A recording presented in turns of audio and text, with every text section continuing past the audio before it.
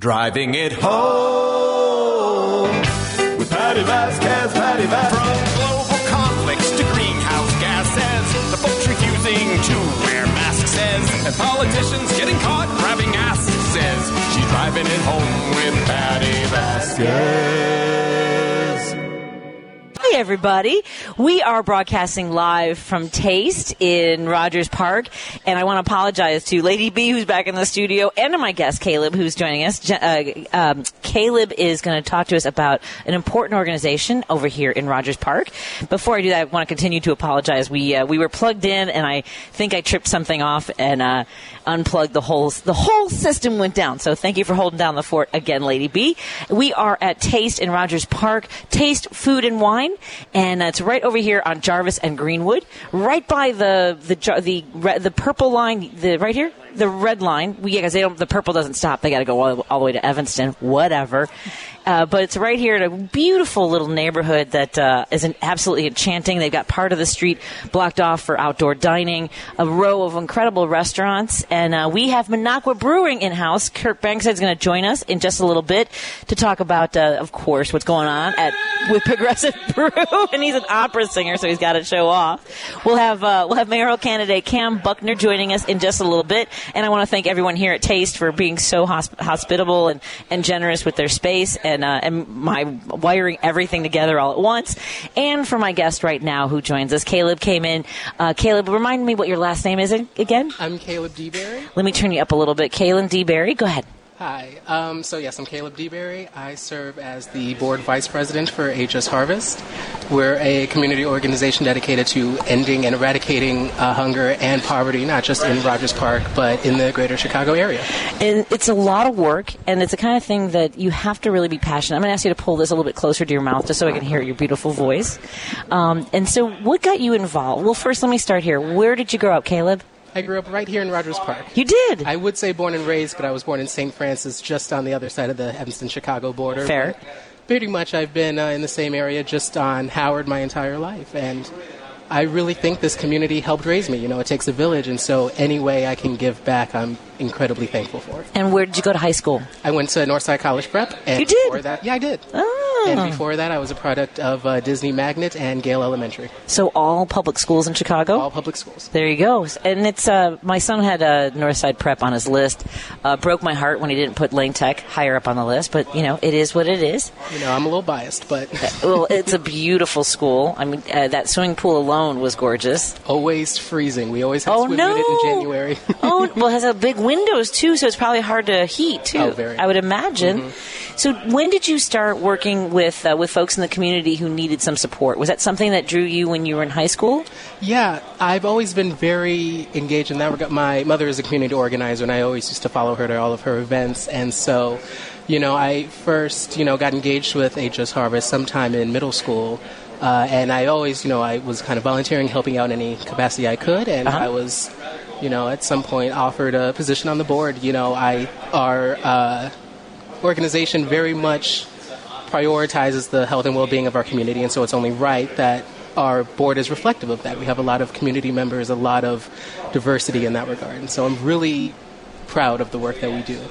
And there's, during the pandemic, there was obviously a shift in how work was done, whether it was in person or giving folks, trying to meet folks where they were. There was a lot of, you had to be nimble during the pandemic, didn't you? Yeah. We feed the hungry every day of the week, 24/7, regardless of holiday, weekend, what have you. And so when the pandemic first hit, we were very worried about how we were going to continue our mission of feeding people. And, the answer was right in front of us, just bagged lunches. And with that combined with our food pantry open every Wednesday, we were really able to continue trying to meet the needs of those in our community. And people don't realize, whether it's because they can put groceries on their credit cards or they're ordering out, that people are using Uber and DoorDash and things like that. Mm-hmm. I think it was easy for folks to be isolated and not realize how vulnerable some people were in our communities, either prior to the pandemic or in particular during the pandemic, right? Yeah. I think that us as Rogers Parkers were really aware of what was going on here because, just even outside of those that might face food insecurity, we had a lot of... we have some issues with those that have been displaced out of housing due to, having faced higher rents or having lost their jobs. And so we have, encampments in the community, and I think it's hard for a lot of people in the neighborhood to just be unaware of the struggle that other people are facing. But it's the strength and the resilience of our community, the way that we all really do give back, is something I'm really proud of. I always say, I think Chicago is the best city in the world, and of that, I think Rogers Park is the best neighborhood in the world. What have you learned? Because I don't think when I was in college, we would hear stories about people who didn't have homes, who were living, in tents or in tent cities or under viaducts and things like that. And I think it's something that isn't necessary. Again, people drive by, people walk around and don't want to be bothered by somebody. They feel like they often look down on or want to clear out a space because it's not pretty in the neighborhood without taking into account the human being that is experiencing that, right? Yeah. What can you tell us about, I know that there were, in the city of Chicago, there were efforts to basically evict people and take all of their things and dump it. What would you say to the folks in Rogers Park, how they address what's going on in their community?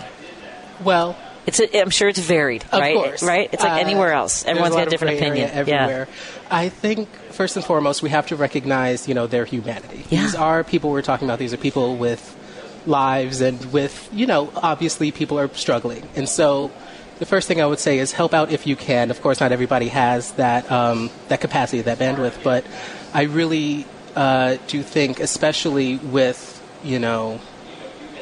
the work that we do, we want to put ourselves out of business. It's our goal to, make it so that nobody, needs a hot meal. Yeah. Or at least can, provide one for themselves. And so not only do we, provide meals, but we also are, working on economic enrichment opportunities for the neighborhood, economic development. We are working, we advocate on policy that we think is going to, benefit people.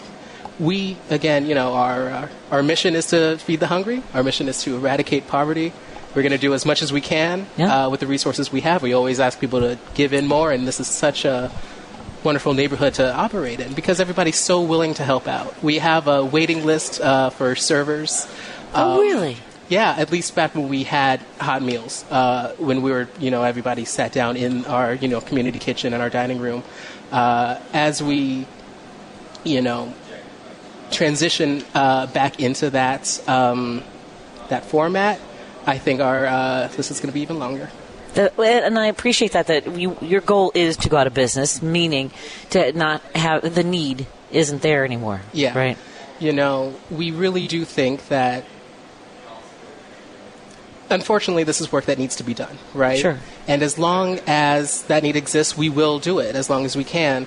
And of course, that's not possible without the help of our wonderful volunteers, our wonderful donors. In this season of giving, we're very, of course, open to anybody else. If you have any ways to help, feel free to visit our website, hsharvest.org, learn more about what we do, and hopefully I'll be able to meet somebody. Caleb, what are some of the ways people can support you, especially at this time? We often think of this time of year. We're like, well, everyone should have a nice Christmas meal or things like that, and that's great, but that energy needs to be sustained throughout the year, obviously, right? Especially as we get into the depths of winter. Yes. I will say, if it's possible, reoccurring donations are always very, very welcome. At the same time, we value any donations to the food pantry that are available, and your time, of course, in preparing the food.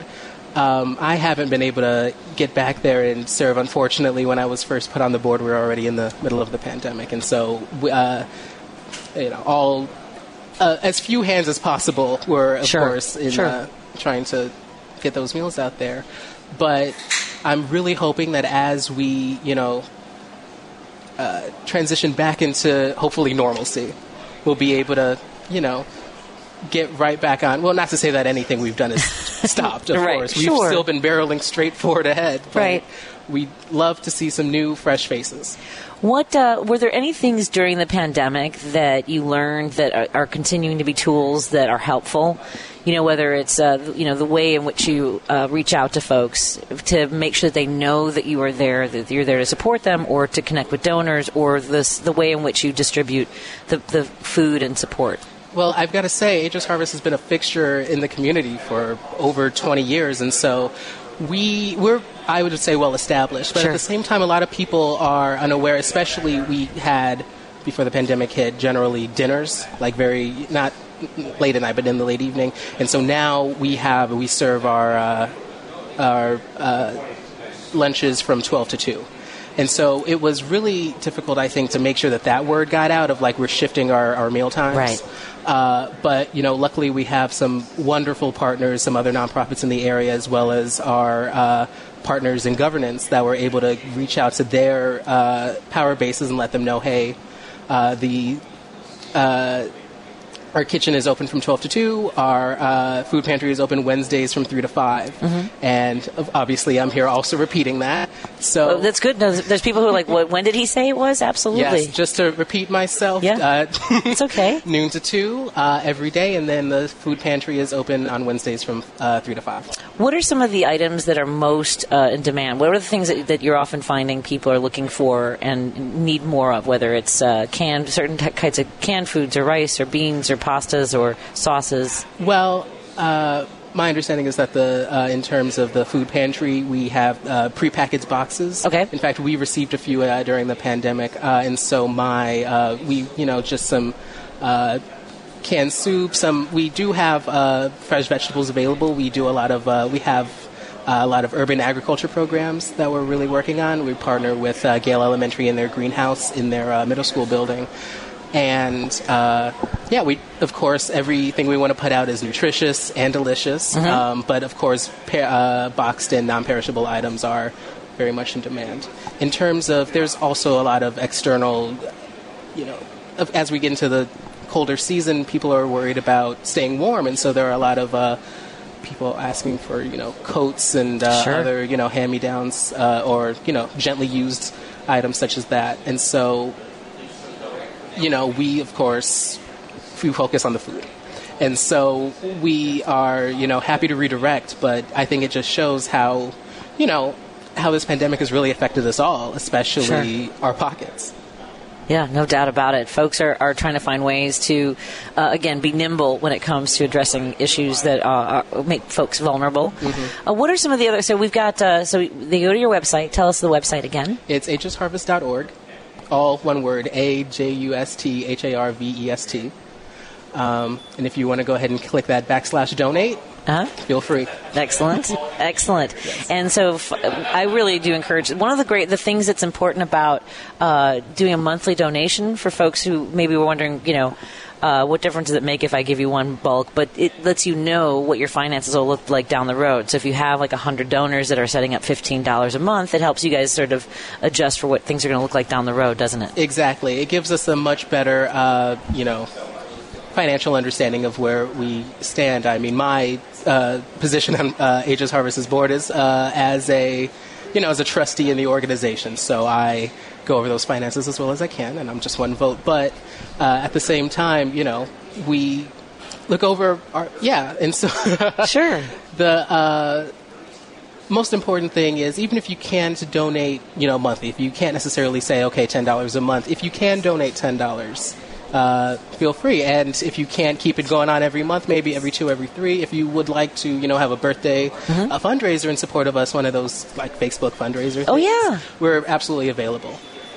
Just reach out and we'll see how we can meet you halfway. And there have to be good opportunities for companies to get their employees involved, right? Find out do you guys work with companies and they do a donor matching for their employees sometimes? I believe so. Yeah. I think a lot of the time we also have sponsorship on some of the events we put on our annual great. events. And so, yes. So folks can sponsor, be able to be involved that way, and both let folks know what you're doing in the community. So you said that it's Aegis Harvest. Aegis Harvest. Aegis Harvest, and you said it's been around for 20 years. Yes. And so what kind of work, you said your mom was also in grassroots. What kind of work did she do? So she's a community organizer with One North Side. So they do a lot of just work based on equity on the north side of Chicago. And so their paths at Aegis Harvest have crossed, Sure. The goals have stayed the same. Aegis Harvest wants to promote and create a more just society. And so, especially in Rogers Park, we have worked on. We've recently received funding for a screen printing program. We hope to start an apprenticeship program so that we can so screen printing is the creation of T-shirts and everything. We're hoping that we can get some people more, engaged and able to, gain those skills that will help them out, of course, outside of that program, being able to sustain both that business, gain those business skills, and also create a product that's worth selling.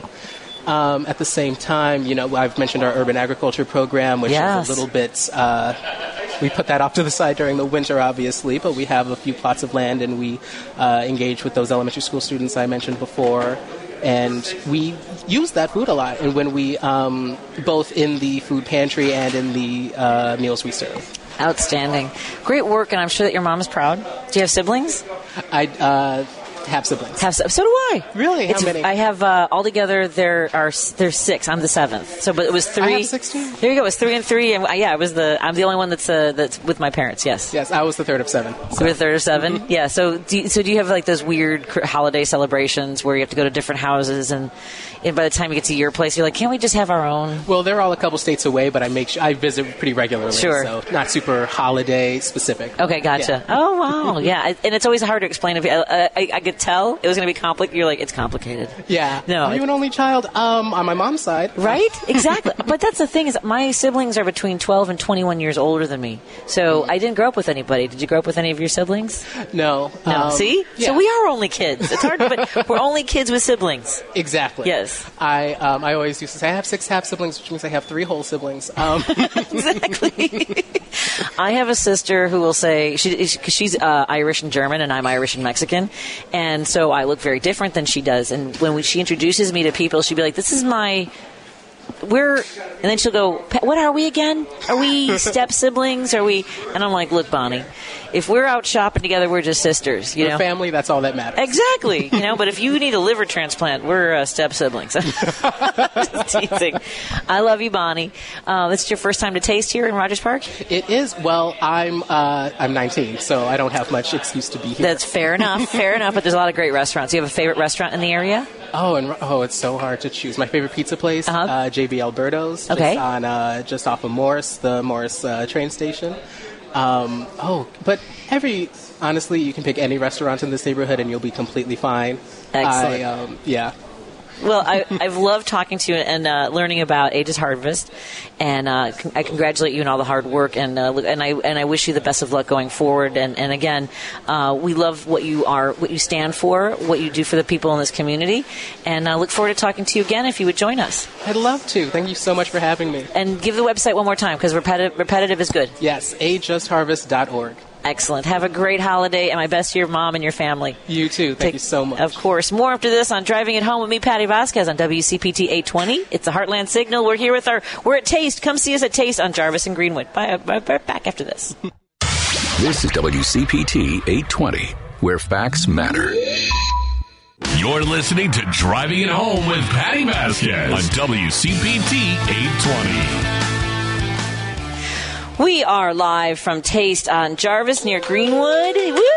Yes, come on by and say hi. Come and taste some beer from Minocqua Brewing. In just a few minutes, we're gonna be meeting Cam Buckner. He was at the Mayoral Forum last night at Copernicus Center, and a lot of folks are talking about how much they enjoyed his answers to questions. Jerry and I were all the way in the back. We got there very late, obviously, because my show ends at 7 and they started at 6. So we caught about 30 minutes of the forum, and it was weird because Jerry and I were sitting in front of a couple of our neighbors, a couple of Northwest Siders who really jump on here real quick, Jerry. We got a couple minutes. The guys behind us who were loving everything that Willie Wilson said. Oh my God! When he said it was something about was it privatizing schools or something, and he said yes, he would vote yes and no. Yeah, it was more than wishy-washy. It was so funny. I was just like, oh my God! Every question he answered, there was like a laugh track with it from the audience. Well, especially the guys, but they loved it. Yeah, I mean, that's the thing is that like look, anyway, yes. Yeah. It was funny because the one question posed was, what was the last time you rode the bus? And they went down the line. And when it came to Willie, everybody knew it was going to be it was going to be funny, whatever it was. He said it was to see how they were going to add police to the train lines. Was what he said. Oh yeah, right. I do remember. Yes. I do remember seeing him. I saw that photo or Facebook, whatever it was. Yeah. But that was the time he did it. But at least he was on it. Yeah. But everybody was like a day ago or last week, 3 weeks ago. He was like June 4th. That was right. Well, and I think our guest coming in just a moment, Cam Buckner, takes the.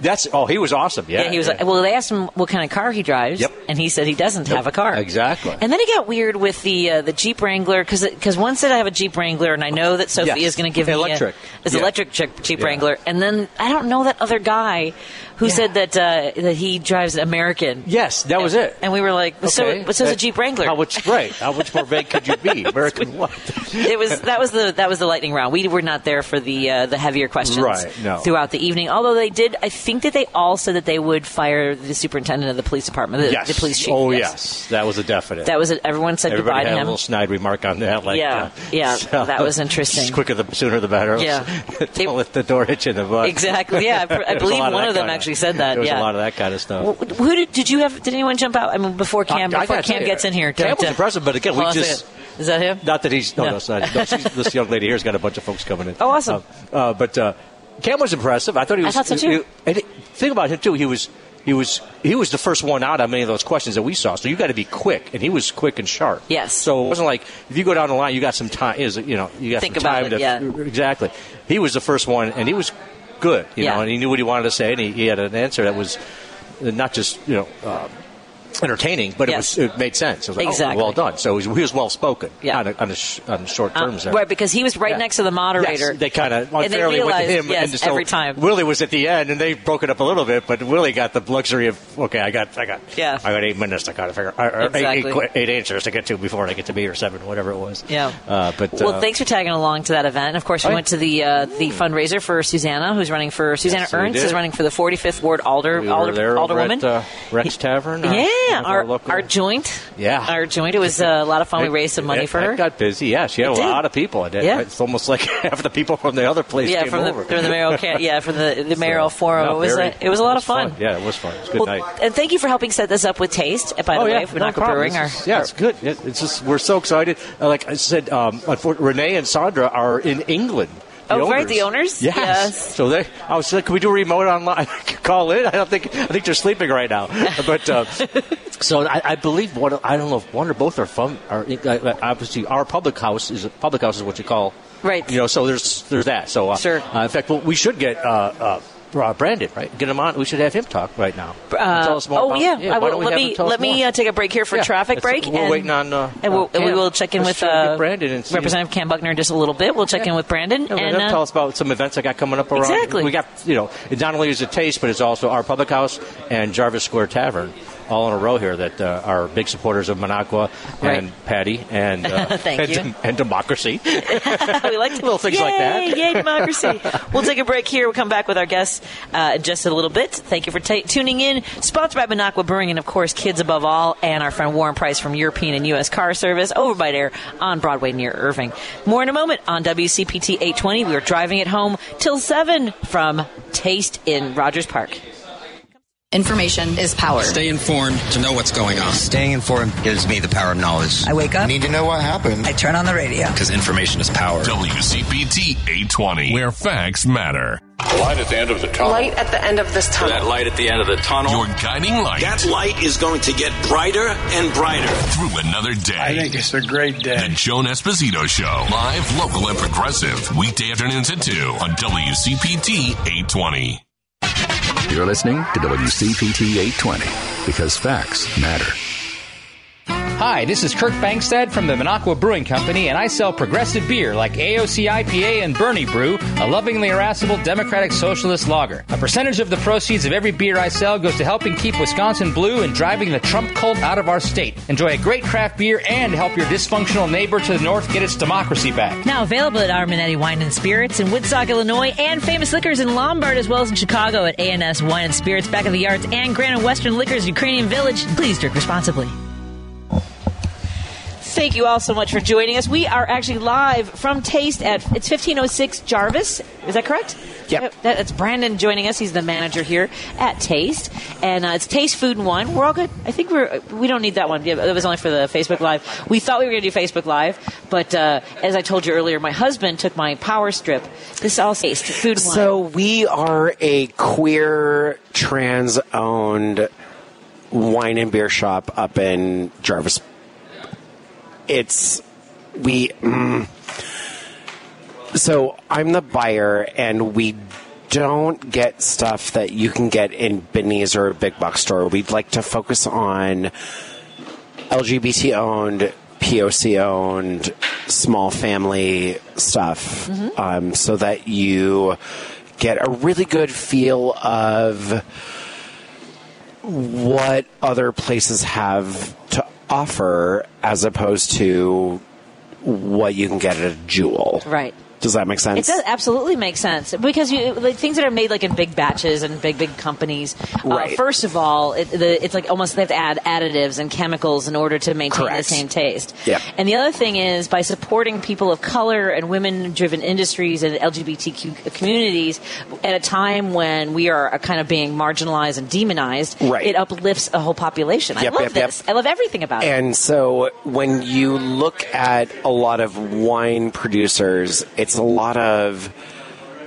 white, straight owned conglomerates. And we're like, well, let's not focus on that. Like, let's focus on smaller producers, family owned, women run, POC owned. Like, let's just like focus on uplifting like those brands and those lines here in Rogers Park.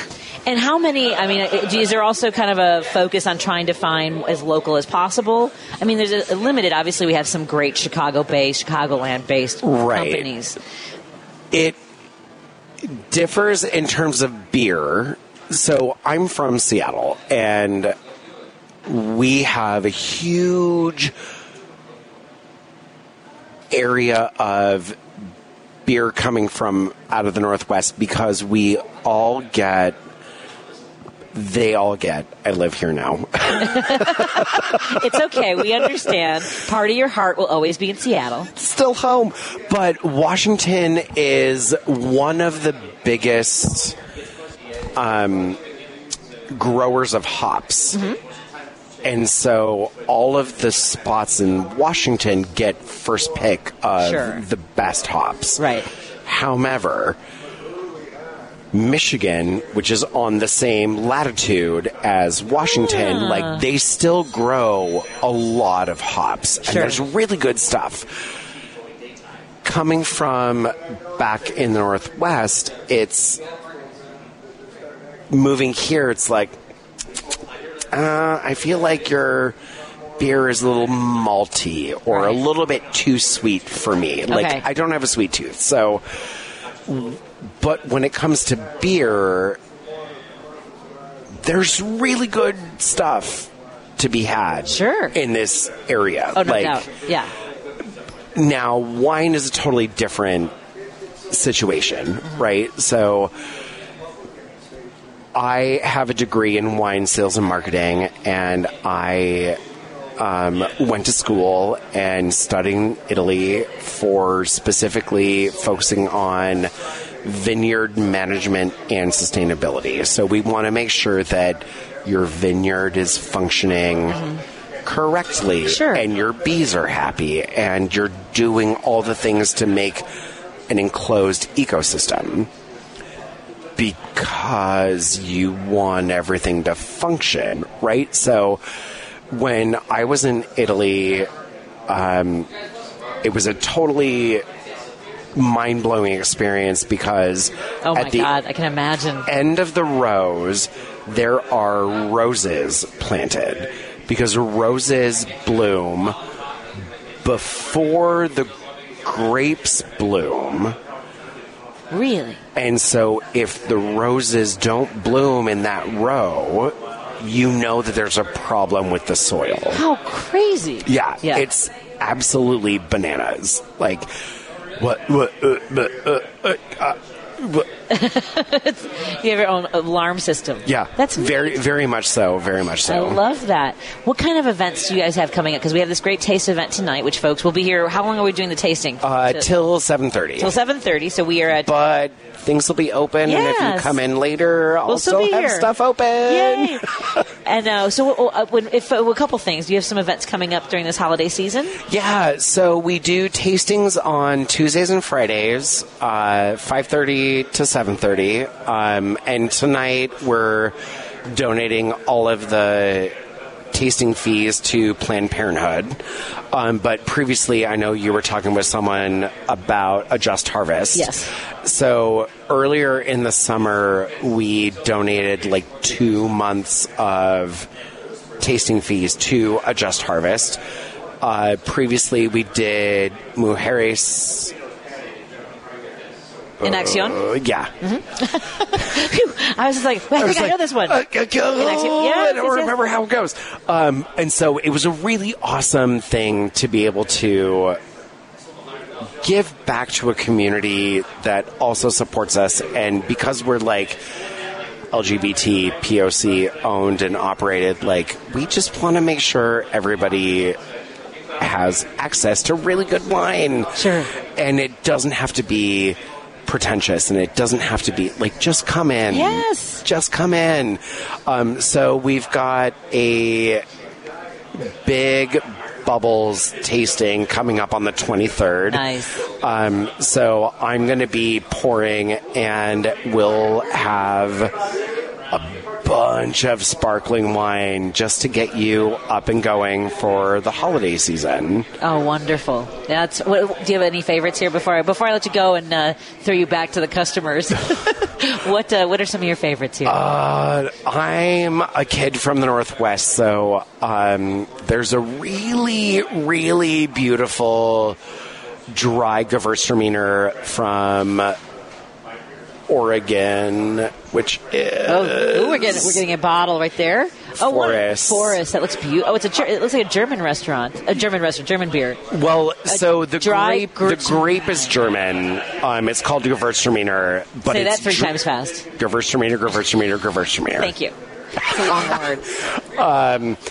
It's really good with anything roasted, chicken or turkey wise, like really, really good food friendly thing. I've got some really beautiful Malbecs. I've got some really awesome Beaujolais Blanc, which is a Chardonnay, rare to see, but it's all done in concrete. What? So no oak. Wow. No oak. Okay. Doesn't go through malolactic fermentation, which is where you get that like buttery, rich texture. Right. So it's more fruit than not. I know what I'm taking. Does that make sense? I'm taking home tonight. I'm just saying. I think I know what I'm taking home tonight. That's exciting. Yeah. So I've got some. I'm trying to bring in more Washington, Oregon stuff because I'm a little biased, but it's I don't know. We've got some really, really good holiday things to. It's an incredible place. Pair with everything. Like yes. it's good. Well, thank you so much for telling me about what you have going on here in the tastings. Again, Tuesdays and Fridays from 5:30 to 7:30. Okay. $5, and then you get 10% off everything we're featuring that night. Excellent. Well, come on over tonight, folks, for tasting for Minocqua Brewery. And now you know our colorful and very charismatic. Yeah, and we love brewer. Minocqua. They're so great. Yeah. They're so great. We're huge fans. We're huge fans. Well, thank you, Brandon. And I look forward to maybe broadcasting from here again because I absolutely. Like it. Absolutely. Now we figure out the chord system. Thanks, hon. Yeah. Thanks, hon. Thank you, Brandon. Not a problem. I'm going to take a drink of something maybe after the show. But 773-763-9278. We're going to take a break. Come back with mayoral candidate Representative Cam Buckner is joining us in just a moment on Driving It Home with me, Patty Vasquez from Taste at 1506 Jarvis right now. Thank you. Chicago's Progressive Talk, WCPT 820, where facts matter. I don't like the bad words in this song. They're blasphemous. I can't sing along. Well, here's a version version just for you. Sing with me, just like Jesus would do. And vote! Gosh darn it! Oh, gosh darn it! We are joined by Representative Cam Buckner, who is running for mayor. Yay! Yes, applause for Cam Buckner. Thank you so much for joining us. It's a pleasure to meet you in person. Thanks, Patty. Absolutely. And I will tell you, I've been watching the responses to all the candidates online, and one of the things that's jumping forward for me is your dedication to mass transit and making sure pedestrians are safe, whether it's cyclists or people walking, crossing the street. And that really, I think, jumped out for folks last night at the mayoral forum when they asked, what kind of car do you drive? Yeah. And so you don't drive. Yeah. You take public transportation or other forms of transportation. Yep. Tell us a little bit first how you thought last night went and what it was like to be on stage with all the candidates. Yeah, most it was of the candidates. Most of the candidates. Yeah. It was our first panel or forum with most of the candidates there, right? And it was very clear there's some very wide-ranging beliefs, some very wide-ranging ideologies on that stage. We also saw the same thing in the crowd, right? We saw some folks who were, standing up and clapping for conversations about homeless people having too much. I'm not sure if you heard that part. Then there are other folks who seem to be more logical in some of their responses, right? And so it was interesting to be there. It was fun to have some of the levity that was there at the end, but at the end of the day, this is a very serious election, and I hope folks walked away with that. When we look at where this city is, and we look at the inflection point that I think we find ourselves at, we need real answers, we need real plans, we need a real vision to move Chicago forward, and I think that came out in some of the questions and the answers yesterday. And again, I think that you have been very vocal, and you had gotten to this race very early too. And I know that Ben kind of joked about why Lori and Chewy might not have been there last night, the mayor and the congressman. But I think that it also gave everyone an opportunity to say, here's who I am, here's what I stand for.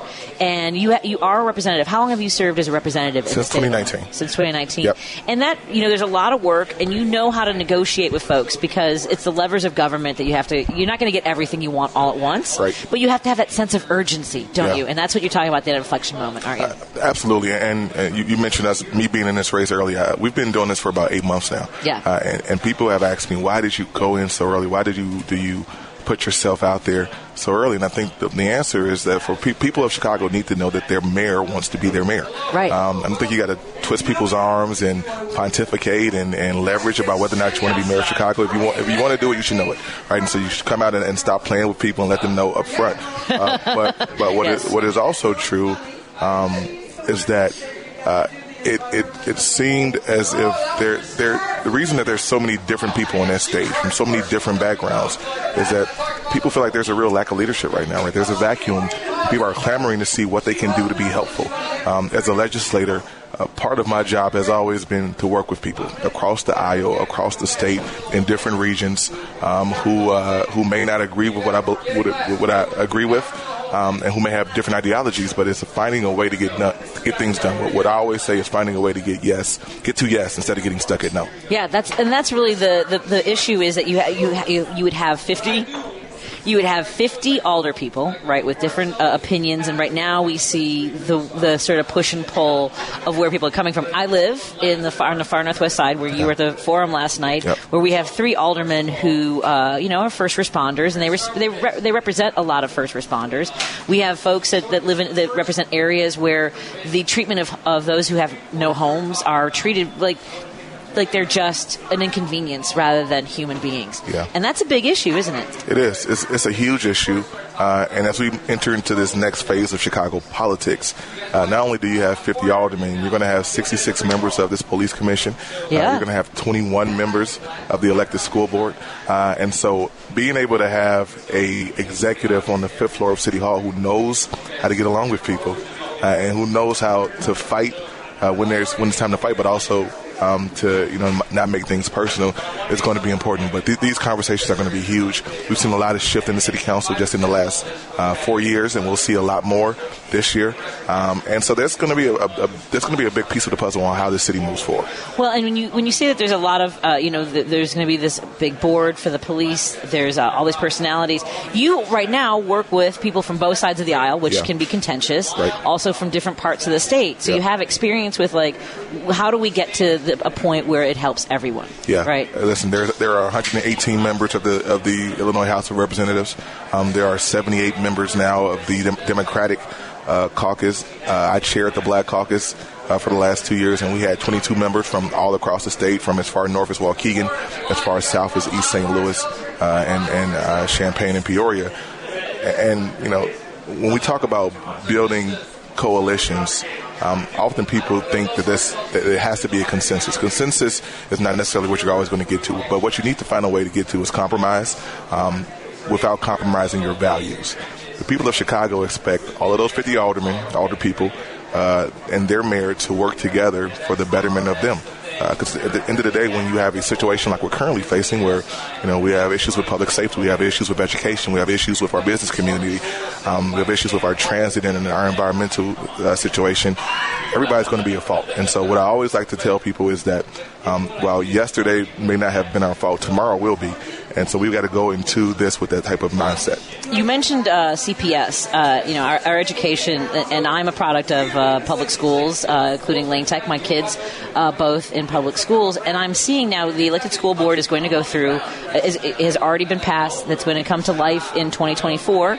And did I read a story now where the mayor has said that she's going to withhold the city funding because if they're not, it's kind of like we're done and dusted. If we're not having any influence, then Is that something that she's allowed to do? The mayor has made a lot of threats about what she's going to do to push back on the elected school board. She has talked about not being cooperative with the state legislature as we, try to shore some things up. She's talked about quote unquote financial entanglements that's going to force her to step away from the table. And at the end of the day, we're talking about our young people, right? Yeah. Just like you, I'm a CPS kid, right? I'm a third-generation CPS graduate. My grandfather went to Inglewood High School. My father went to Parker High School, which is now Robeson. And I went to Morgan Park High School, as did all of my sisters, all four of them. And I'm looking forward to the day that I can send my son. He's 1 year old. We're not there yet, but I'm looking forward to the day that I can send him to school. Your first Christmas? Yes. Oh, my gosh. Well, how exciting. We had Christmas last year. He was 3 weeks old. Oh, 3 weeks. So this is the one that counts. With so the lights and everything. He's moving around, and he's trying to pull the tree down and all that good stuff. And so this is the one we'll remember. Oh, it's dazzling. The magic really, really begins. Yeah. Oh, how exciting for you all. No doubt. No, thank you. Yeah. But, listen, if we can't right our education system, if we can't put our young people on track, we are in some real deep trouble, because the truth of the matter is that they're not just competing against kids from Naperville or Neuqua Valley. They're not just competing against kids from Wisconsin or Iowa. They are competing in a global economy with kids from across the world. And we have to make sure that we put them in the most advantageous position possible to be successful. We're not doing it right now. I also think that having been a product of going to what's a magnet school, or they have, my son went through the options program and things like that, and I always wonder, because it is such an imbalance when it comes to diversity for kids from neighborhoods that don't have the kind of opportunities that Griffin had, all the way from kindergarten, being in a program, because I had the time, the resources to go, what's it going to take for him to get into Coonley? What's it going to take, all those things. And I come from, a background of having support. I come from a neighborhood that has we have access to a lot of different resources that aren't the same in Englewood or Pilsen, and those kids don't go to those schools at the same rate as kids from our neighborhood. Why can't, what kind of resources and focus can we put on those communities so they have a Coonley, or they have a Lane Tech, or they have we have Whitney Young, but it's still not in those communities. That's right. We've got to even the playing field. Yeah. We've got to make sure that young people in every single zip code in this city have access to a quality education. We've got to put more money into CPS to make sure that CPS is then putting that money in the schools that need it the most. I've talked about this a lot in my education plan. My mother spent 33 years as a CPS teacher, and I speak about that on the campaign trail a lot because it's a integral part of why I am who I am. But she spent 27 of those years at Louisa May Alcott in Lincoln Park, which was one of the best resource schools in CPS, and then decided voluntarily to take some time in the last leg of her career to go to Scott Joplin in Auburn Gresham, a school that could not be further away from Alcott when it comes to resources. And it was because she wanted to remind herself why she does this work, right? And she loved the kids at Alcott, of course, and that's still her home, right? She's retired now, but she considers that home. But going to a school where there was literally a active gang war going on for all of the years that she lived there. I don't know if you remember the story of the young man named Tyshawn Lee who was shot in the little alley boy with the basketball on 83rd Street. It was one of her students, right? And so this Tale of Two Cities things, we can be two cities no more. We cannot continue to have neighborhoods that have neighborhoods that don't. We have the ability to do this. Chicago has the third highest GDP in this country. And just to put that into context for people, we have a higher GDP than all but 21 countries on this earth. That's a big deal. We've got the resources. We've got to figure out a way to get this done. That's what I always say. Well, let's take a break here. We're talking. Can you say it? I can. Oh, yeah, excellent. We're talking to Representative Cam Buckner, who is running to be the mayor of Chicago. We are at Taste in Rogers Park, right over here at 1506 West Jarvis. You can stop by. There are folks coming in to try out some Minocqua brews, and we'll continue our conversation when we come back in just a moment on WCPT 820 Heartland Signal. Because facts matter. You're listening to WCPT 820. Driving it home with Patty Vasquez, Patty Vasquez. From global conflicts to greenhouse gases, the folks refusing to wear masks says, and politicians getting caught grabbing asses says, she's driving it home with Patty Vasquez. That's Representative Cam Buckner hearing my theme song. I love it. Thank you. We are live from Taste in Rogers Park. We're at 1506 Jarvis. It's right by Greenwood. And by the way, the representative just joined us from his dental appointment. Everything okay? Everything's good. Just needed a cleaning. Hey, good. I probably should get on that. Because people, you know what? That's something that people don't take into consideration is how much their dental health affects their whole health. That's right. I know a few years ago for some of the health care in Illinois, have they reinstated dental as part of like all kids and our Medicare? Yeah. Yes, absolutely. People, as you said, are realizing how important dental health is to your overall well-being. And so there were some tweaks that had to happen in Springfield to get folks in line and to see that, but we're all in the right direction now. Well, and that's what it comes down to is doing the right thing for people. And there's so many different layers to that. You know, we talked a little bit about how, as a representative, and you've been serving in the House since 2019 for the 26th district. You know, you have a community that is, how many communities does that embrace? So 10 different aldermanic wards. Oh, my God. And I start with South Chicago. 10. South Chicago, South Shore, Greater Grand Crossing, Woodlawn, Hyde Park, Kenwood, Washington Park, Bronzeville, the South Loop, Downtown, River North, Streeterville, and the Gold Coast. That's a wide range of communities. And, you know, one of the things that I've talked a lot about on this show, I went to a school on the Northwest Side called Onahan, and it was desegregation in the 1970s. So in 1976, they were bringing kids in from other neighborhoods to a community that didn't want kids from another neighborhood and brought kids out of their own, from being close to their homes, sent to a neighborhood that basically, like, you can't live here. Yeah, it's clean. Yeah, it's safe. And you're going to go home at the end of the night, and it's going to take an hour and a half in each direction. Yeah. And I've theorized for years that this is part of why a lot of people have fled communities on the south and west sides of the city, was that we basically said, you're not worth investing. Yeah. And that includes public transportation. It's education and public transportation.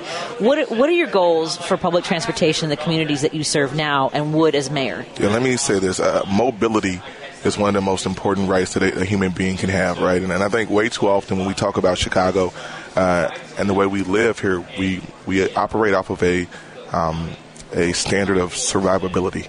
And as I tell folks, Chicagoans, we're tough. We're always going to survive. but how about livability, right? The greatest cities on earth are livable, and they make it easier for the people who live there to get around and to move around. Right now, that is not true. And we have, in a way, created de facto segregation in this town because people can't get places. For instance, I had this conversation with someone this morning. If I am a person who lives on the far southeast side of Chicago, and I want to be a nurse or a phlebotomist or a medical technician, and I'm very attracted to the City Colleges program in that field, but it's at Malcolm X College on the west side. And I can't really get there in any easy fashion from my home on 127th and Halsted. That's problematic because we are separating people from not just jobs, but from opportunities, right? People here want to work. They want to figure things out. They want to be able to go to school and play in places that make sense, but we got to be able to get them there. And so I'm a bit of a transit geek, a bit of a transit nerd. But when you look at, once again, the greatest cities in this country and the greatest cities on this earth that work for the people who live there, they're able to easily get around, safe, affordable, reliable, accessible, and equitable public transit. What do you envision? What are some of the cities that draw your attention? Like you think of top of mind as far as public transportation as well as bikeability and pedestrian safety? Yeah, so people obviously on public transit, they talk about New York a lot because it's a huge city with a very elaborate system. I've been spending a lot of time looking at Boston. Boston's been doing some really great things lately. Michelle Wu, who is Chicago-born mayor of Boston, decided to use this pandemic as a pivot point to figure out how do we increase ridership, right? So she found the 10 most highest used bus routes, and she made those free during the pandemic, right? To get people used again to riding public transit. We've seen some great things on some of the West Coast cities. And then when it comes to biking, and listen, I'm also an avid biker, and I've really met and joined a great community of folks during this campaign that I didn't know existed. I thought I was kind of just on my own in this space, but there's a robust group of folks who are really doing the work. I want to give a shout out to Bike Grid Now, the folks who want us to take 10% of the streets in Chicago and make a connected, protected bike lane. Yes. I'm with that.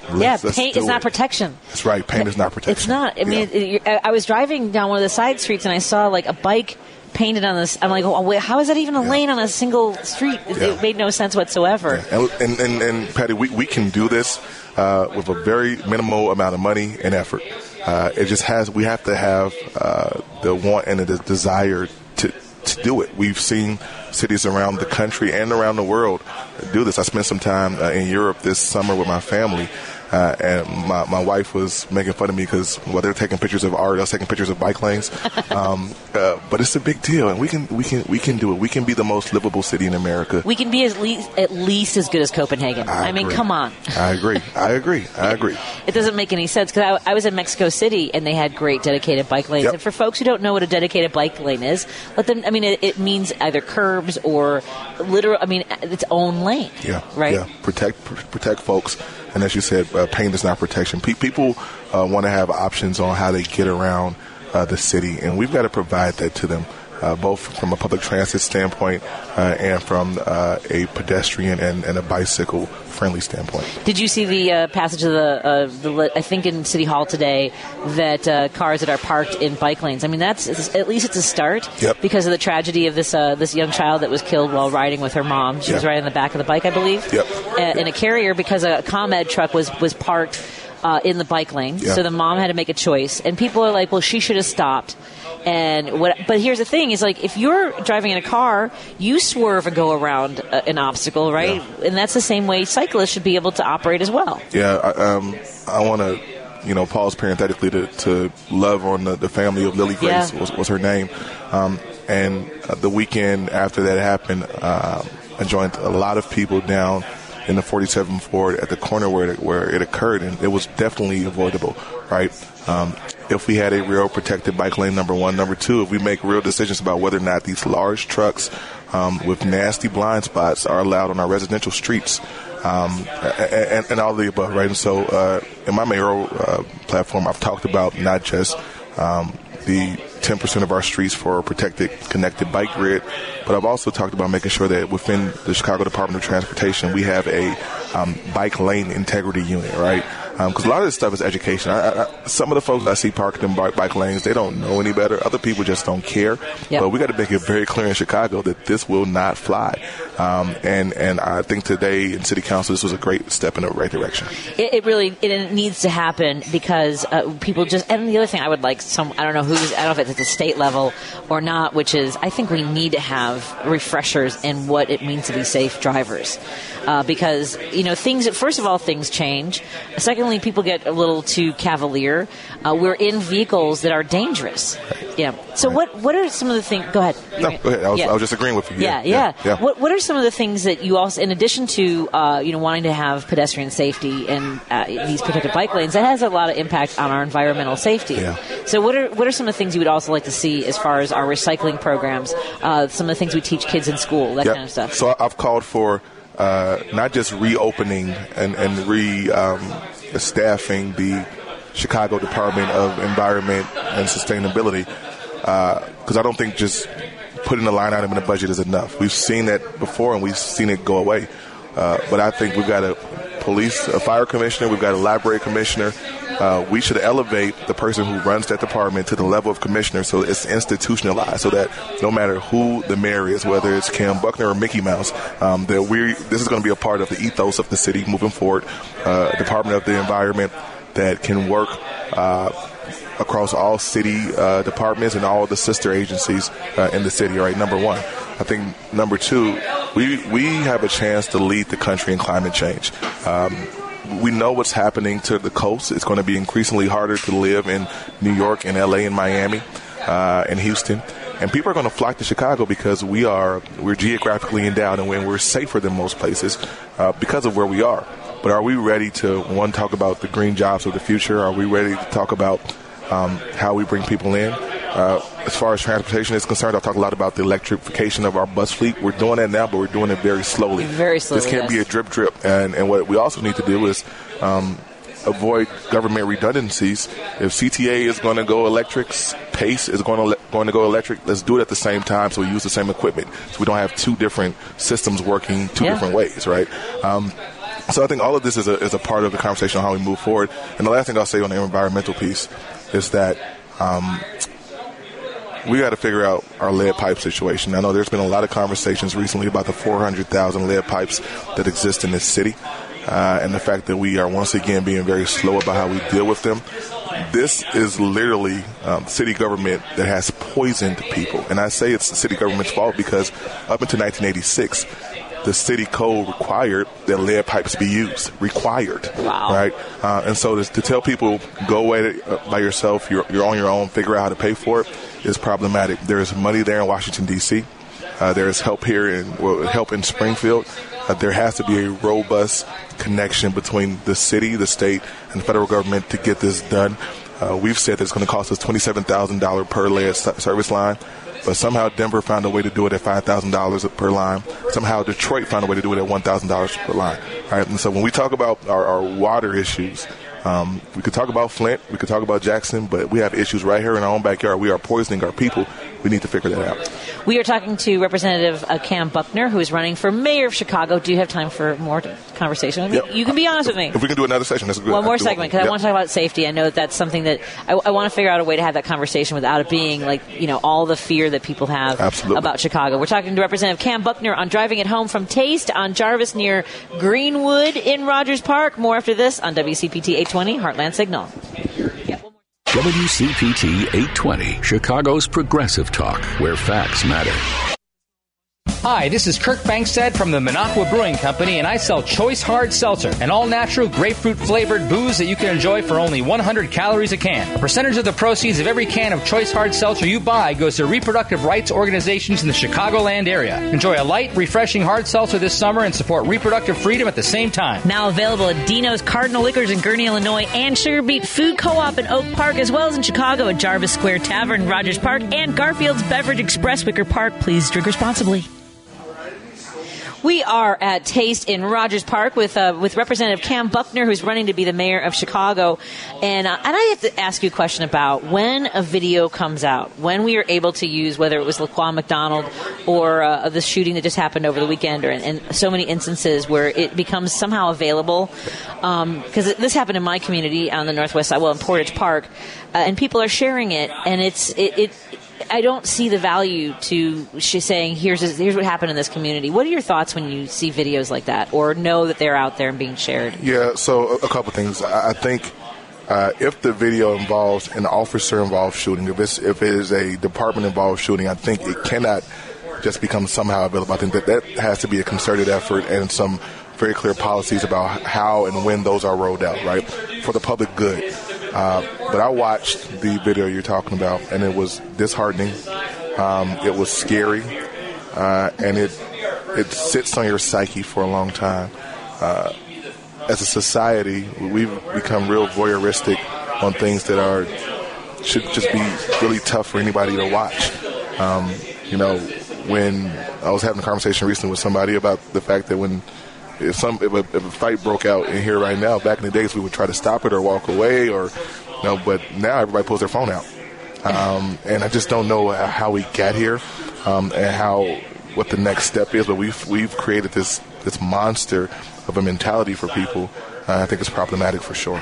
And I know that there are efforts in Springfield to do something about gun legislation, and there is a lot of high hope that this time we'll be able to get a ban on military-style rifles. Yeah. And in Chicago, a lot of the guns come from places like Indiana and Iowa where they have straw gun purchase. I know today the purchaser of the gun that killed Officer Ella French was sentenced to 2.5 years. What are some of the things that you would like to do in the city of Chicago as mayor in order to stave off the gun violence first? And we can talk about communities after that as well. Yeah, the gun violence issue is a really tough one when it comes to legislation.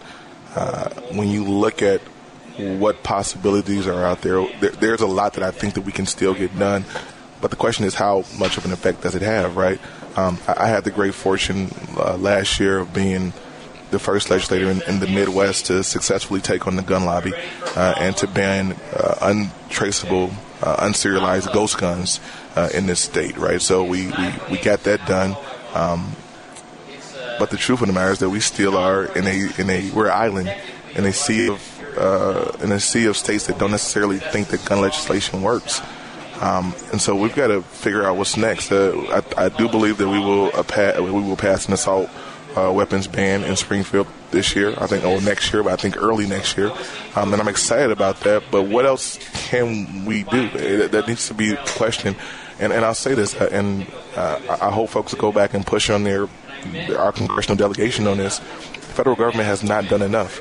When you look at countries that have smart, sensible gun legislation, it's a national thing, right? It's not city by city or state by state because we're all interconnected. And what I remind folks is that even with when we see the most egregious crimes that happen in this country, Congress has still refused to move. I remind folks that in 2011, a sitting U.S. Congresswoman who I became really good friends with, Gabby Giffords, was almost assassinated, was almost killed in Tucson, and Congress did not move. In 2017, Steve Scalise, another congressperson from the other side of the aisle, was almost killed, shot, and nothing happened. And once again, I've talked about knowing the names of places like Parkland and Sandy Hook and Columbine and the Post nightclub and Mother Emanuel Church in South Carolina, and we've done nothing. And to underscore this, I always remind people that in the spring of 1981, 3 months apart, both the Pope and the President of the United States were shot. Right? Wow. And we did nothing. So we got to have a real conversation about what we're willing to do. I hadn't even put that together. Yeah. When Reagan and John Paul II. Wow. Yeah. Yeah, there's never, it never seemed, honestly, I think we all thought, well, surely now. Every single time it's happened, we thought, certainly now. Yeah. Right, that it would be different. And so I'll say this, I think this is worth saying, too. We are obviously poised now to do something in Illinois. We had a hearing a few days ago, and I sit on a criminal judiciary committee. And what I reminded folks is that, listen, I'm from a community where mass shootings unfortunately happen way too often.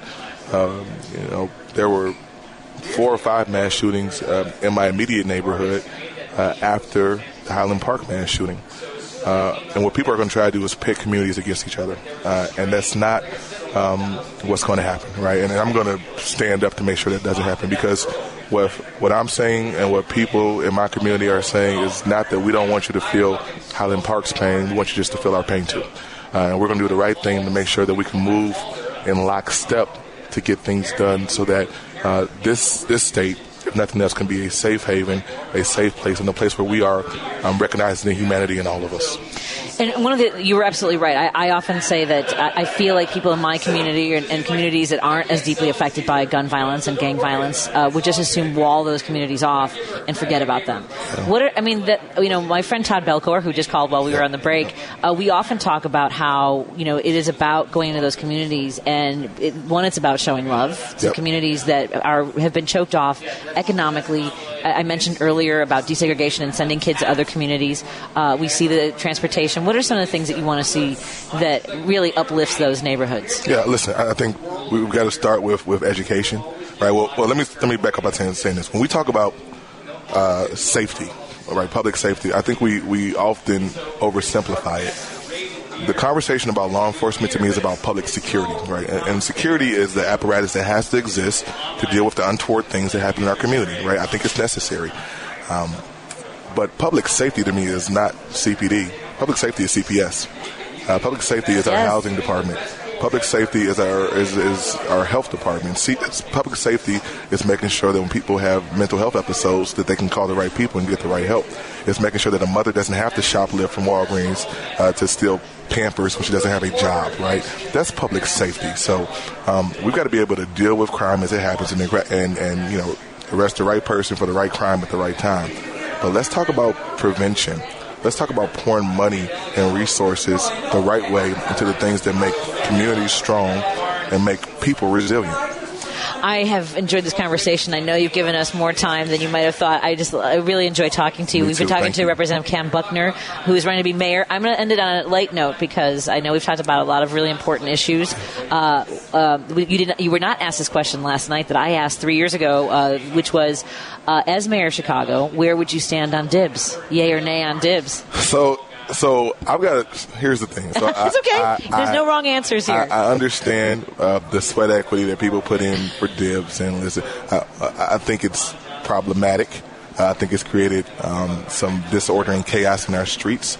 What I would be willing to do as mayor is to talk to block clubs and SSAs through the Streets and Sanitation Department to figure out how we do a better job of clearing all our streets. So no one has to say, this is my parking spot and it's not yours, right? So listen, there's a collaborative, creative way, I think, for us to get past the old Chicago tradition of dibs. And we can't just keep doing things the way we've done them because that's all we know how to do. I love it. And by the way, that goes with our friends at Better Street Chicago. I know that you went to their event at Emerald the other day, plowing the sidewalks too. Right. I'm a big champion of that too. So I'm a complete fan of that. Yeah. We've seen it work in cities around, not just the country. We've seen it work in places just west of Chicago. I think Franklin Park does it, right? And we can do it. We can do it. We can figure it out. This is once again about livability. Let's make Chicago the most livable city in the country. Excellent. Well, I wish you the best of luck. Where should people go to find out more about your campaign and get involved if they want to? Yep. So the website is KAM4mayor.com. And we're on all things social media, Cam Buckner Chi, CHI. Outstanding. Have a great evening, and thank you again. So I appreciate it. Good. Best of luck. We're at Taste in Rogers Park, and we'll be right back after this on WCPT 820 Heartland Signal. This is WCPT 820, where you can hear the Stephanie Miller Show every weekday, 8 to 11 a.m., because facts matter. You're listening to Driving It Home with Patty Vasquez on WCPT 820. Wow. We are live from Taste in Rogers Park. We're at 1506 West Jarvis. You can come by. We've got some wonderful folks here trying some Minocqua Brew. Jerry is in his. We can't break him away. He's in the middle. He's too deep into it. I was going to ask him, but no, he's got a whole audience there. Yeah, if we didn't give him that first half hour, it was never going to happen. Well, I didn't know what to do because I didn't want to make Caleb wait. No, I know exactly right. Yes, we could have shifted it all around. It's okay, but it's all right. We'll get Kirk on. And how much fun to interview Cam Buckner. Wow. I've interviewed him on the air but by phone before. Right. But what a seriously nice dude. It's an interesting race. Yeah. The last race I had 11 candidates. I think we're about the same number this time. And what folks, they have all these studies about how people decide on a candidate and things like that. And there's all these poll numbers out. But I would say do your research, folks. Listen to these conversations. I know Joan is going to feature every single candidate. I can't make that same promise. I don't know. I just wake up one day and I go, Jerry knows this. He's like, who's on the show today? I'm like, I don't know. Then I get text like a half hour beforehand. I got whoops. Who am I in the mood? I mean, really, that's how we ended up talking to Senator Robert Peters yesterday. Yeah. Was I woke up, I was scrolling before. That was outstanding. He was great. Wow, incredible. And thank you to our friend Andy, producer at WCPT, he pulled some of that audio, and you now listen to the promo. I heard that. Yeah, I heard the promo. Yeah, that was excellent. Everyone's multitasking. I tell you. Lady B's doing traffic. We're doing tastings. Wait a minute. Because we're all vested in this. You know, you got to keep that. Obviously, we just came out of the midterms, but we're on to the next, and got to keep the pedal to the metal and keep on rocking and rolling here, folks. It's can't give up. Well, it was some of the polling is showing, and one of the reasons I wanted to make sure we talked about, and I kept the representative a little bit longer. I know he was like, I saw him looking at his watch. I was like, come on, give me one more segment. Security. I don't know who that was. The young kid. Tall dude, though. He was on the phone like he had somewhere else. He's like texting me, are you done now? Now are you done? But I really needed to make sure we talk about guns. And you just mentioned before when you sat down before we went on the air is that this is the anniversary of Sandy Hook. These kids would have been 16 and 17 years old. They would have been preparing to look at colleges. They would be taking tours. They would be getting ready for the holidays. And it is it continues to be such a dark spot on our, and not just Sandy Hook, because we will talk about Uvalde every year all the time for the rest of our lives. We will talk about the Aurora, about Columbine, going all the way back to the 90s. These mass shootings, and as the representative mentioned, in communities every single day in this city there are mass shootings.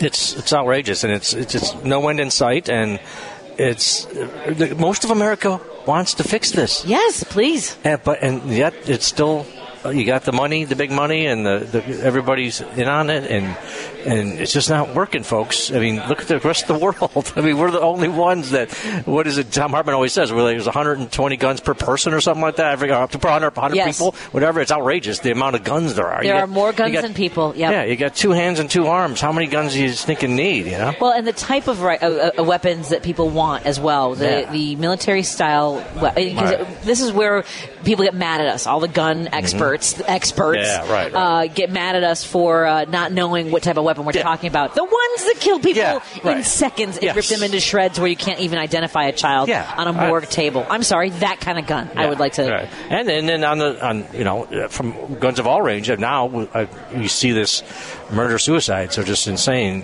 just way more now than ever after coming out of COVID. And there's so many, everybody's mental health is stressed out here. You're seeing that more and more. It's just unbelievable. And it's usually men who just have a bad day, having a bad relationship, and figure they can't go on. And they take not only them out, they take out the woman, they take out the kids, and they take themselves out the cowardly way. It's just gross. It's just unbelievable. But they have access to that, to a gun, and that's the path they take, and it just destroys physically and emotionally and everything else. Lives like crazy. It's just terrible. It's really important that you brought that up because you started talking. I was like, oh my gosh, I've been wanting to talk about this for a while, because suicides by gun account for 53%. Over half of all firearm deaths and half of all suicides involve a firearm. So it goes back to what you were talking about, how many guns we have. It's the easy access to it. Right. And when you are going through a situation that feels like it's permanent, that's part of the issue. It's dire. For some of us who are aware of our mental health vulnerability, right? It is that aren't able to take that moment to let a moment pass. Like even taking a breath changes your brain chemistry. But when you feel like something is permanent and it isn't so intensely, like you want to end it. I mean, today we just found out about a high-profile performer, Twitch from Ellen's show. Oh, that's right. And everyone's talking about how he seems so happy. Oh, is that how? I didn't hear. He was by suicide. I'm not sure what type of. I don't know whether or not it was by firearm. He was the dance. He He was the dance-off guy, and he took his own life. Wow, I didn't know that part. And it is, and everyone's talking about how he looked so happy. Yeah. And I've been thinking about this for the last couple of weeks because I've hit a wall, and I mentioned this last week, and Todd Belcourt, who just called and was very sweet because he saw the post now from a week ago, okay. and I appreciate that because it has been a really trying year for me.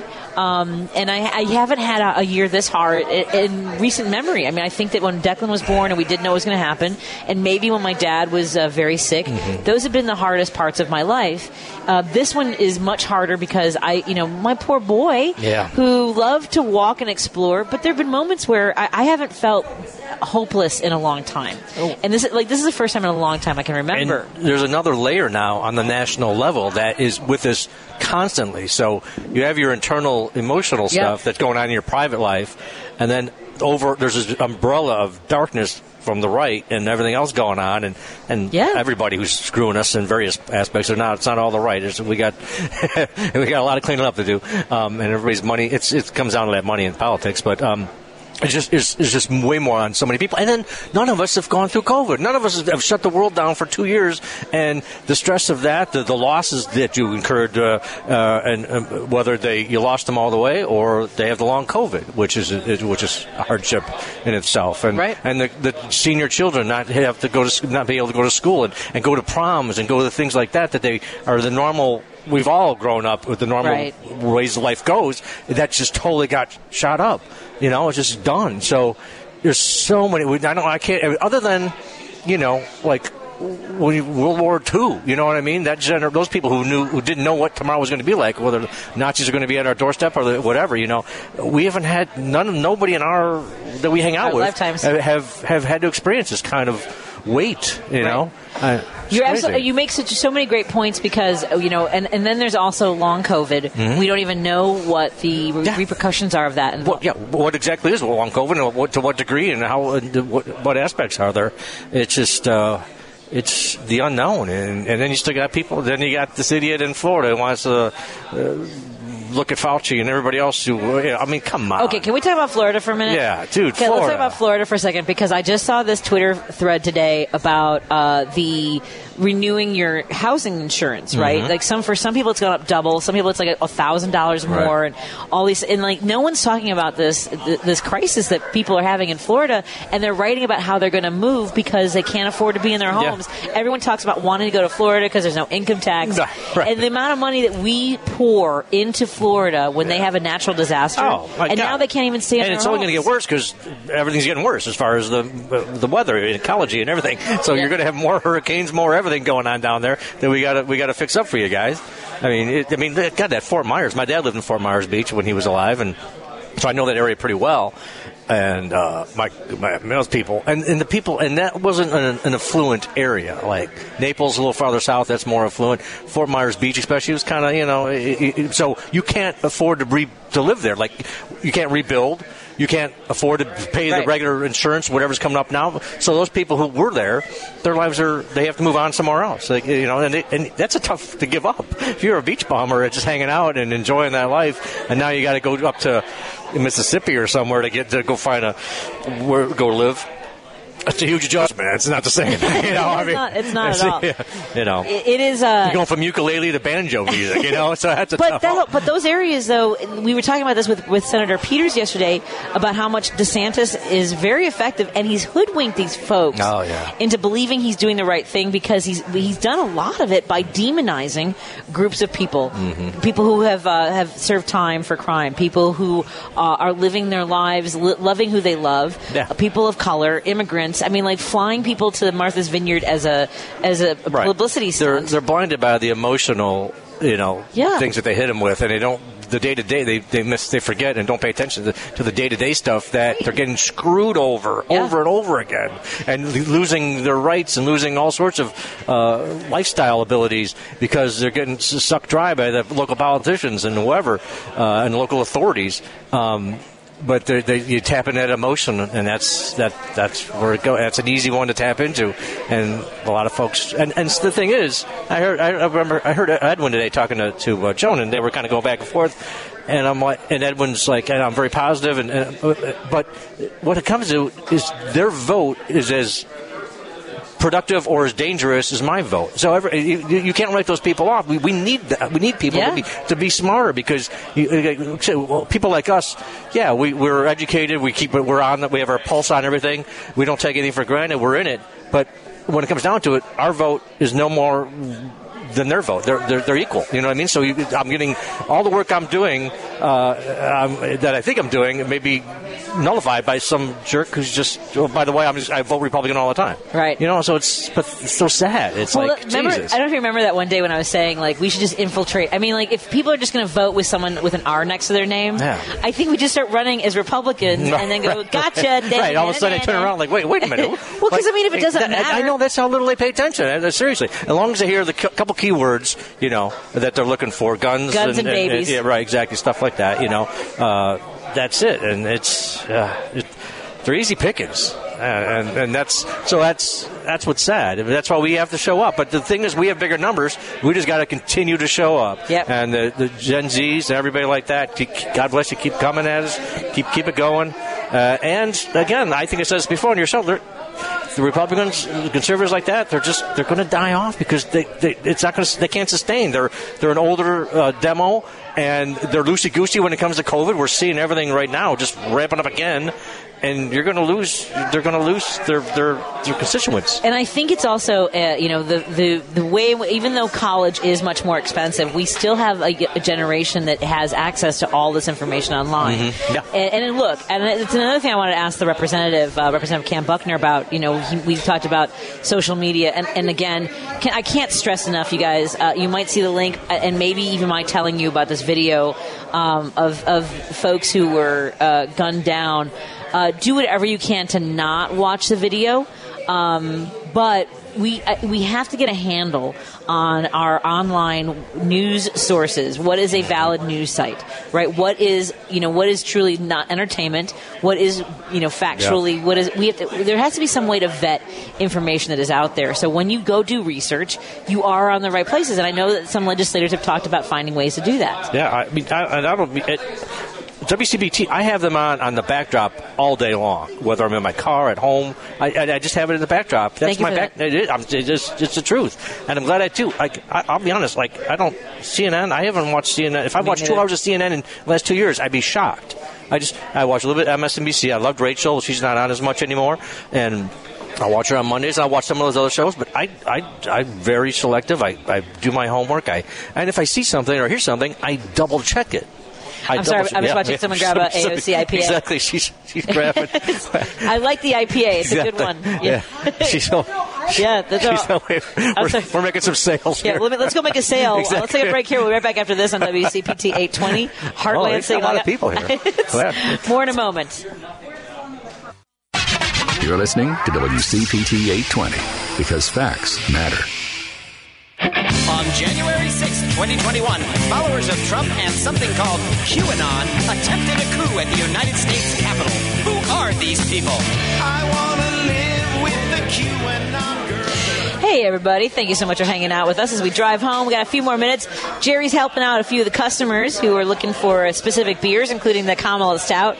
We are broadcasting live from Taste in Rogers Park. It's at 1506 Jarvis, right at the intersection of Jarvis and Greenwood. Folks have been coming in and trying out some of the beers and chatting it up with Kirk Banks. Anybody come back on with me, Brandon? Brandon's like, come on. I want to talk about the champagne that you shared with me. I don't know if this is the one that you mentioned. Brandon is the manager here.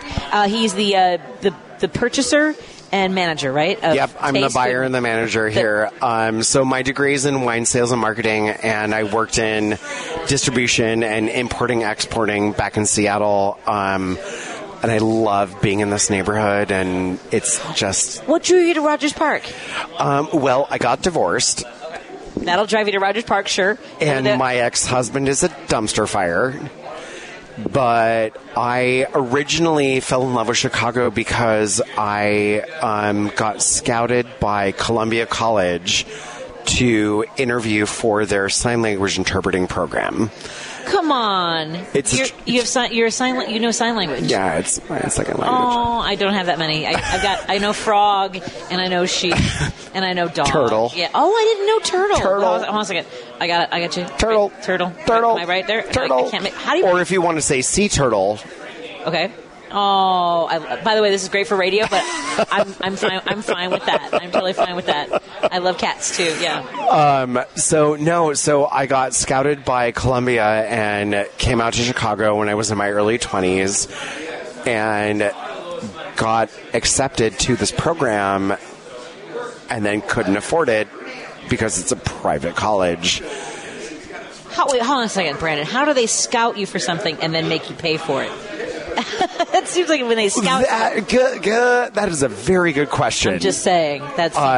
So when I was in school in Seattle at Seattle Central, which used to be one of the best sign language schools in the country because there's a huge deaf population in Seattle. So I was like, well, I'm going to work on interpreting and comparative linguistics, and that's going to be kind of my focus, like how languages like compare and how you pick, how you choose what you're talking about, because not every word has a translation, or not every phrase has a translation.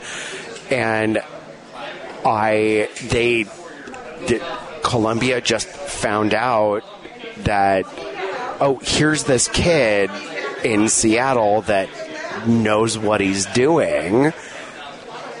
Well, let's try and poach him. Right. Well, if they're going to poach you, they better make it worth your time. Well, oh boy, they didn't. So I came and interviewed.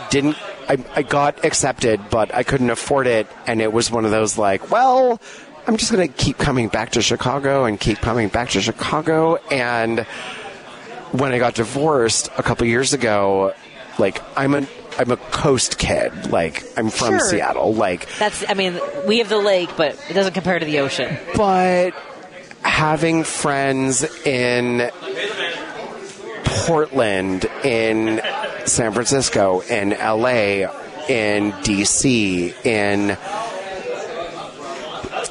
Boston, in Florida, like I'm a coastal kid. Like I need to be next to water all the time. And so one of my friends was like, you've been talking about Chicago for 15 years. You should just move there. You have a degree in wine. You're a food-based kid. Like, you will not have a hard time finding a job. Right. And so I bought a one-way ticket on a train, packed up 2 suitcases, called it good. Wow. Yeah. And so Rogers Park in particular. Well, I moved here and I was living with friends over in Westridge in the middle of Little India, and they're also friends of mine from Seattle. And it was one of those like, well, I have a couch. Figure it out. And I figured it out, and I applied for this job, and I walked in, and the manager at the time was super lovely, and like really, Paul was like really wonderful. And so I walked in and I was like, oh, you have this thing, you have that thing, I know this importer, I know that producer, like I know all of these people personally from back home. And he was like, you have a job. Oh. When can you start? I was like, tomorrow. Oh, and how long have you been here? I've been here for 3 years. Come on. I mean, that's for folks who haven't worked in retail, tell them how significant it is to be at one. It makes a difference. Yeah. It really does make a difference. Like, I love this neighborhood. I love what I do. I have a degree that I'm using in my job. And I couldn't be happier. I live a block away from work. Outstanding. The farthest I have to travel is going to my boyfriend's house. And where does the boyfriend live? He's down in Belmont. He's in Right. That is a haul. It's, Yeah, that way.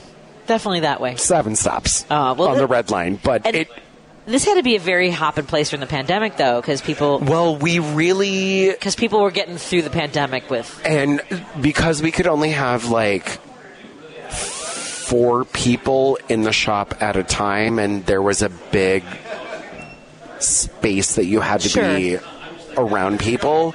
We did a huge delivery program where we overhauled everything to be able here's the online store.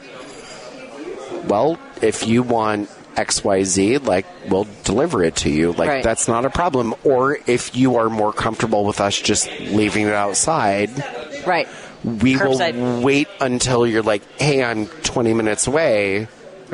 Cool. So that way someone doesn't take your stuff. We were very specific about making sure that people were comfortable, people were safe. And us because we serve food and snacks here, we were considered not first response. What's the word? Frontline. Frontline. You were frontline, yeah. And so we got the first vaccines, and we were all in line. Nice. Done. We believe in science and safety. I love that. I've got to run, and I want to thank you so much. Again, we've been talking to Brandon, who's the manager and the buyer here at Taste, 1506 West Jarvis. Right at Greenwood, and a beautiful place. I really love being. Thank you so much for hanging out. I'm going to try some more stuff. I'm going to hang out for a while. What are you talking about? Thank you so much. No, it's just so lovely to have you here, and I'll be back. I'll count on it. We'll be back. We're not going anywhere, sister. All right, then. Thank you back at the station, Lady B. Love you. Have a great night, everyone. Be safe. We'll be back tomorrow. Au revoir. Au revoir. Thank you. Bye, Lady B.